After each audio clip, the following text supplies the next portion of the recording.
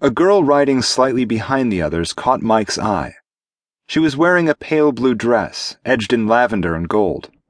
The lack of riotous clashing color alone made her stand out to Mike in this crazy kaleidoscope of a city. But then he took a second glance to admire her beauty. Masses of glossy black hair framing a lovely oval face. Brows drawn together in a fierce frown of concentration above almond-shaped eyes. She sat straight-backed in the saddle, one hand clenched in a death grip on the pommel, the other clutching the reins. Holding the horse's green-tasseled bridle was a guard in the most subdued uniform Mike had seen yet on the color-mad planet. Brown and emerald, with no braid or gaudy ribbons. Having a keen eye for horses, Mike could tell her magnificent stallion was ill at ease, sidestepping nervously, tossing its head, wild-eyed and sweating. He was about to ask Rohar a question about these two when suddenly there was a massive explosion further to the east, toward the palace, followed by another smaller blast.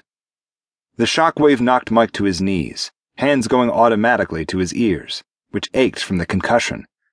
The crowd went berserk, screaming, pushing, running in all directions. Instinctively, Mike reached for the blaster customarily at his hip. Damn, not this trip. The neat column of the procession had fallen to chaos on the roadway. The horses bolted, one plowing through the crowd right behind Mike, knocking people over like straws. Caught in a knot of Mahjundars, forced away from his companions by the unruly mob, Mike's attention was riveted on the black stallion, rearing and lashing out. The guard in green was nowhere to be seen. Mike pushed against the packed, sweating bodies surrounding him, yelling above the din for people to get out of his way. His attention was focused on the beautiful girl who'd seemed such a reluctant horsewoman. The stallion was circling, bucking, gathering itself to bolt while she did her best to control the terrified animal. Lips compressed, eyes unaccountably closed, the woman he'd become fascinated by before the explosion was holding the reins tight.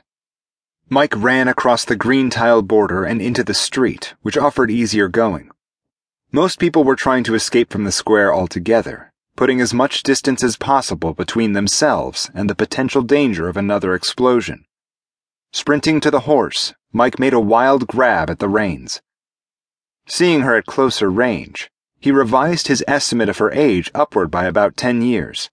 Not a girl in the late bloom of youth after all, but a stunning woman. "Hang on, lady. I'll help you dismount. Once you're safe, I can try and get him calmed down for you," Mike said, pitching his voice at a level he hoped would cut through the incredible din of the square.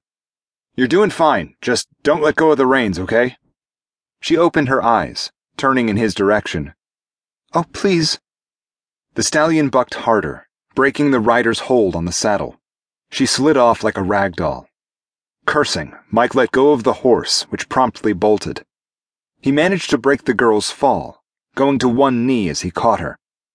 To prevent her from being trampled by the crowd, which surged into the space the distressed horse had kept clear with his lashing hooves, Mike carried her in the direction the panic-stricken people were flowing. "Come on, we've got to get away from this mob." It was like swimming in a riptide. Going with the flow initially, Mike angled toward the far curb and got himself and his trembling companion across the roadway. "I can walk," she said, voice faint. Making no effort to leave the security of his arms, however, she had her eyes closed again. Rather than waste time arguing, he carried her as he clambered over fallen people and maneuvered around debris until they fetched up in the doorway of a bakery. The sweet smell of fresh breads mingled incongruously with the stench of smoke from the bomb blast. With a muttered apology, Mike set the woman on her feet behind him, so he could defend them both if necessary.